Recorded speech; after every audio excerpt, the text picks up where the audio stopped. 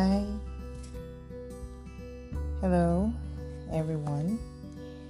So, in this episode, I'd like to talk about marriage as it relates to the promised land. Now, what brought this up was I was on his Twitter space, and when I saw the topic, it was like dating and relationship goals for 2023. Okay, nice. So I thought, let me listen in, and I was listening. The conversation turned to, people who were just having casual sex, so to speak, no strings attached, nothing, and I was like, wow. So I wanted to opt out, because that obviously wasn't a conversation that I I could relate with or anything. That's not my life. But something told me, wait, how about you talk about, look, whatever y'all are doing, if you want to get married, then you need to put everything in order before you get married, before next year, because I was beginning to see some really intense activities around that in the Church of God, like in the major churches that I know. And I was like, I'm not sure I want to talk about that in the middle of this kind of conversation. That was on my mind before I got in. But then when I got in, I was like, let me just leave. And I left the space. But, I just felt, what's going to happen anyway? The worst they can do is insult me. That's the worst they can do. So I went back there. I requested the mic and I spoke. And I said what I said, and of course, a lot of people, got upset about that, and they went, oh, not everybody is going to get married. After I had said, mind you, that for those who want to marry, for those who marriage is their dream. So when I said that, and somebody chose to pick, what they found offensive or something. And I said, look, I was a bit specific. Like, if marriage is not your dream, then what I said is not for you. They took offense with that one again. And, I understand. Like, it takes some level of restraint to know that you've heard something that hits you, but is the truth, and you just keep quiet and just listen, even though you want to defend yourself or you want to defend your beliefs.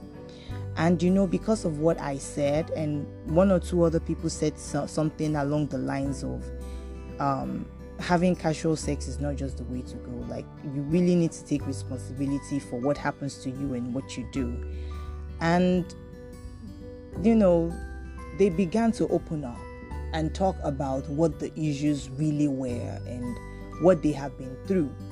Granted, they came from an angle of they're defending themselves, but they opened up and they talked.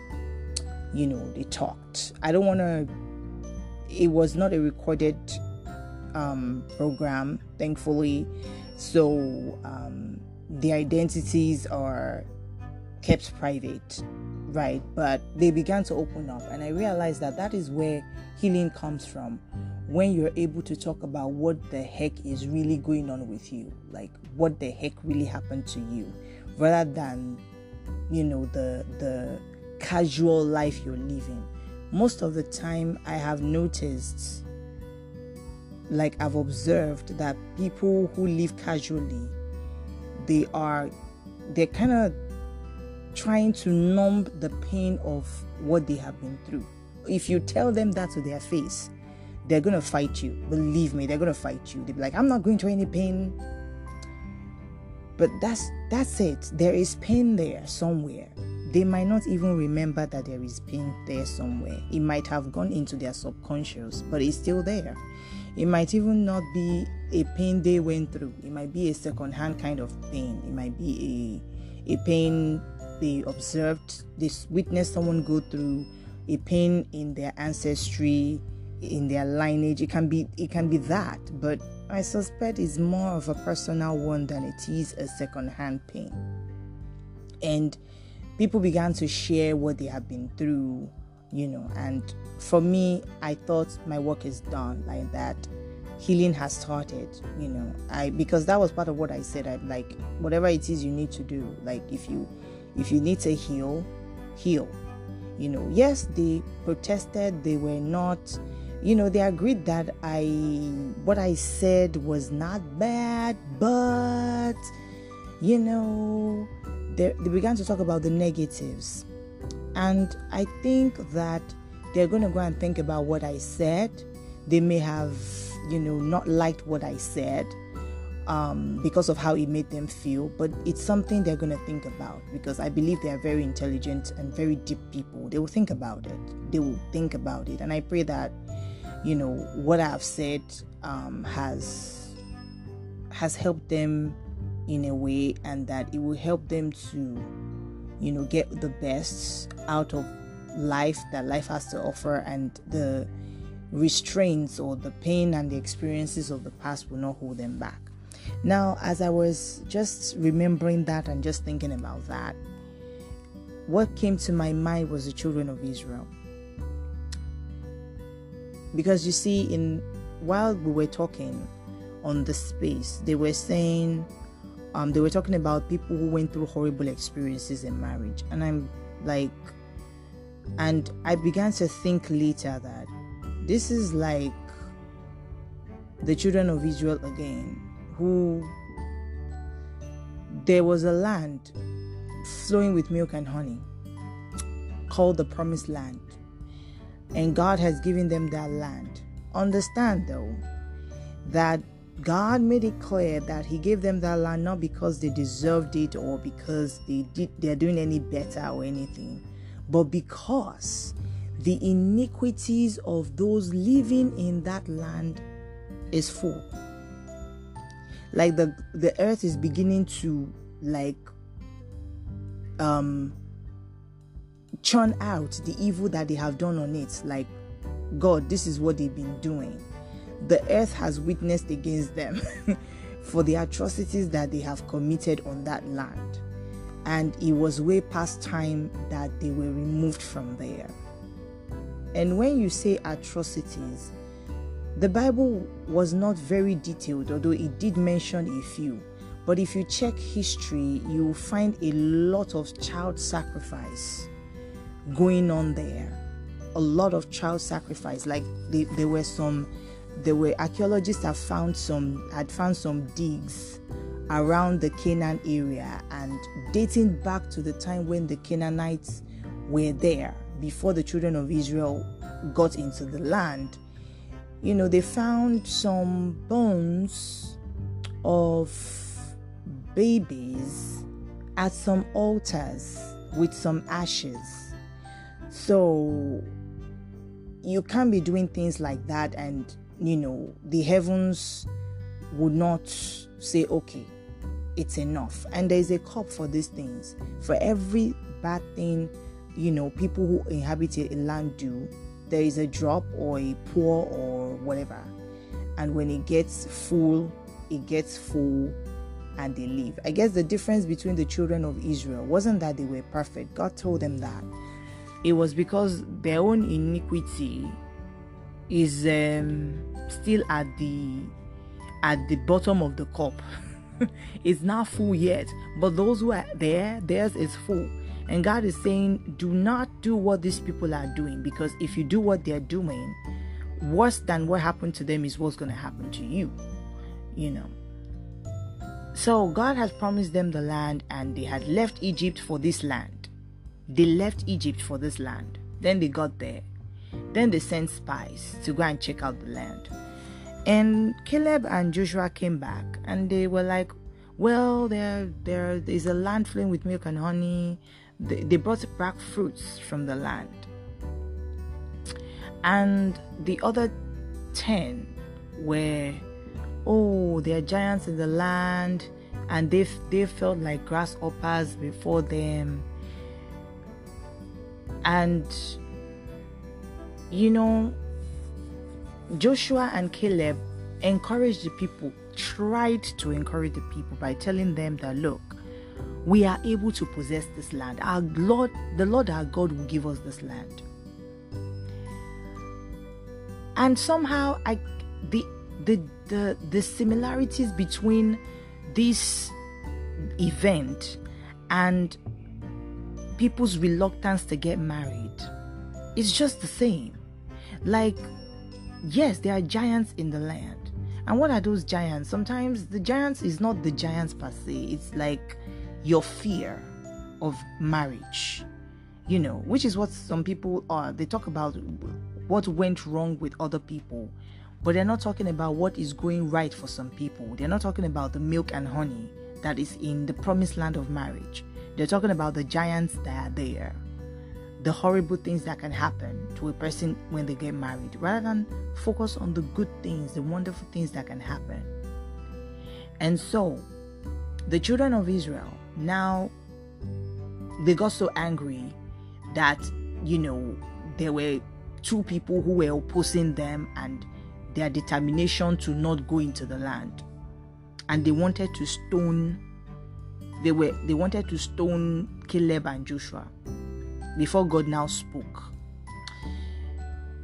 Now, it was more or less like how I felt and how a lot of people feel when they bring out positive vibes about marriage, when they talk about marriage.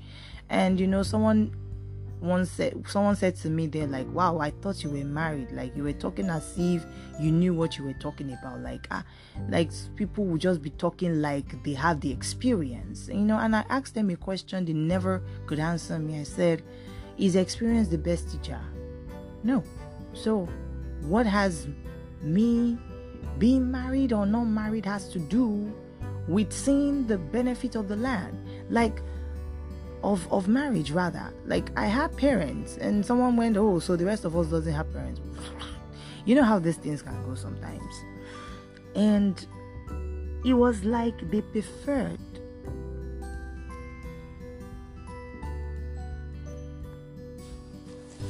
so here's the thing. I will say what I said in that space, and I'll say it here again. Instead of fighting people who talk about marriage, instead of trying to demoralize people who talk about marriage in positive terms, and you decide that the giants in marriage are the reality, but the fruits of marriage, the milk and honey that flows in marriage, those aren't realities for you, then that is a problem that you need to sort out. At the end of the day,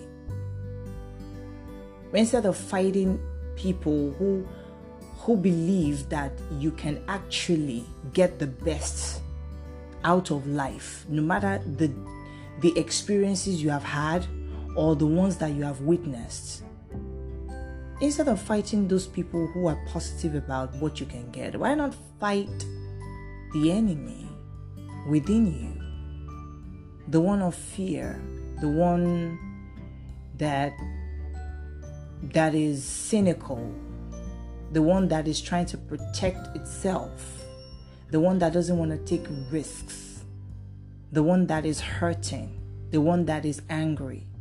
Why don't you deal with that first? Why don't you deal with those giants first? Why don't you deal with those giants and believe that you will get the fruit of the land?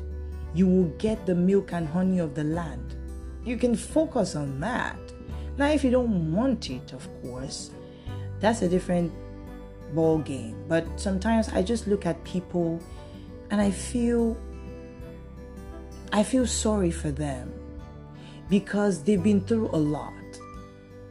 They fell, they failed. And they've won some battles, tough ones, for them to get to this point. But when it comes to the issue of a happily ever after, they choose not to believe that. It's like they've forgotten the battles that they won, the battles that didn't destroy them. And sometimes I wonder, did the experience make them weaker, or did it make them stronger?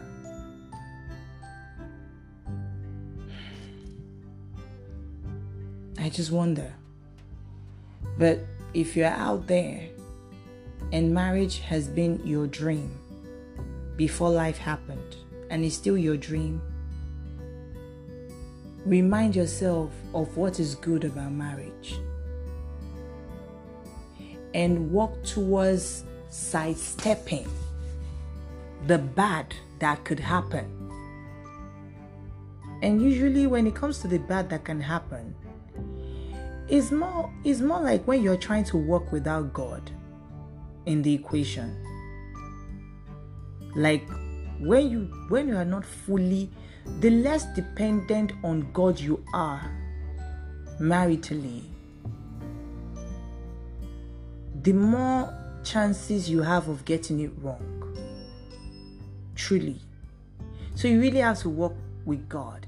And working with God sometimes means that you may have to cast down imaginations and every high thing that exalts itself against the knowledge of God. So you might have a preconceived notion, a concept, a dream, a fantasy that is an obstacle. And the truth is, if you have fantasies, you have imaginations that opposes what you really need, that fantasy will come to you and it would be presented to you like the real thing. It's when you now get yoked with that fantasy that it now becomes a nightmare. So you really need to keep your mind free of any fantasy, any imagination, and just list out the things that you need. The truth is, you can't even completely list it out, but try and list out the things you really need, not based on other people's experiences, not based on your past experiences, but based on what you really need, with the assumption that you are going to be with a good person who will treat you right, not with the assumption that you are going to be with the devil himself. If you have that mindset of you're going to be with a good person, with the right person who will treat you with kindness, who will treat you with love, your list will be different. Then present it to God and ask God to show up for you maritally, so that your marriage will be a testimony to the glory of God. You have to make sure that God gets the glory, and you have to work with God. It's very important, because personally, I really don't see how you can do this without God. Because you can't know somebody, no matter how long you date, court, whatever, no matter what you check, you can never completely know a person. In as much as you can't read a person's mind, you cannot know the person. And sometimes some people don't keep things in their mind. So even if you can read minds, what happens when a person doesn't keep things in their mind? They're just spontaneously mean. So they just do something bad all of a sudden. No thoughts, nothing. What do you do about that? Only God created men and women, made he them. Male and female made he them. And I believe that applies to everybody. For every man out there, there is a woman for him. For every woman out there, there is a man for her. But you need to get close to God and be real with God and be submitted to God. Submitted to God's will. for that promise to manifest.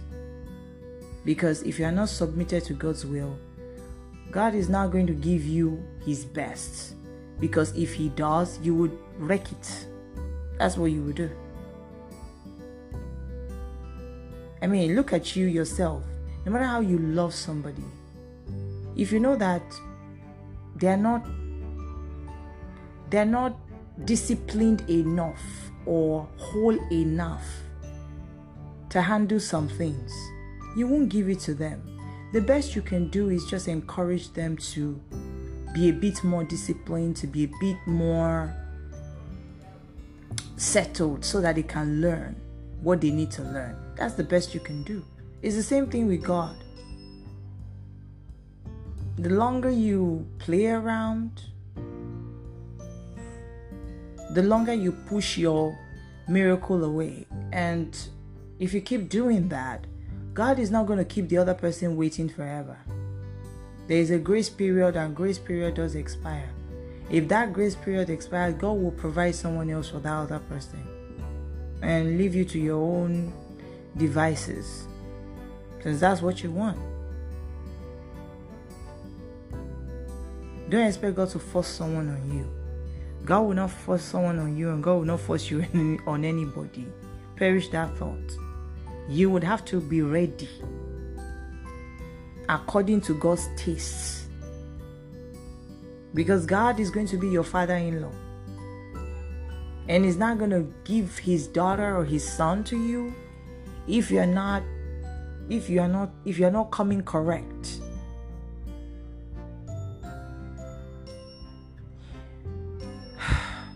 As usual, you can make of it what you want, but it's best you choose to come correct to God, because that's the only way you can get the best. Well, guard your hearts with all diligence, for out of it flows the issues of life. Alafia.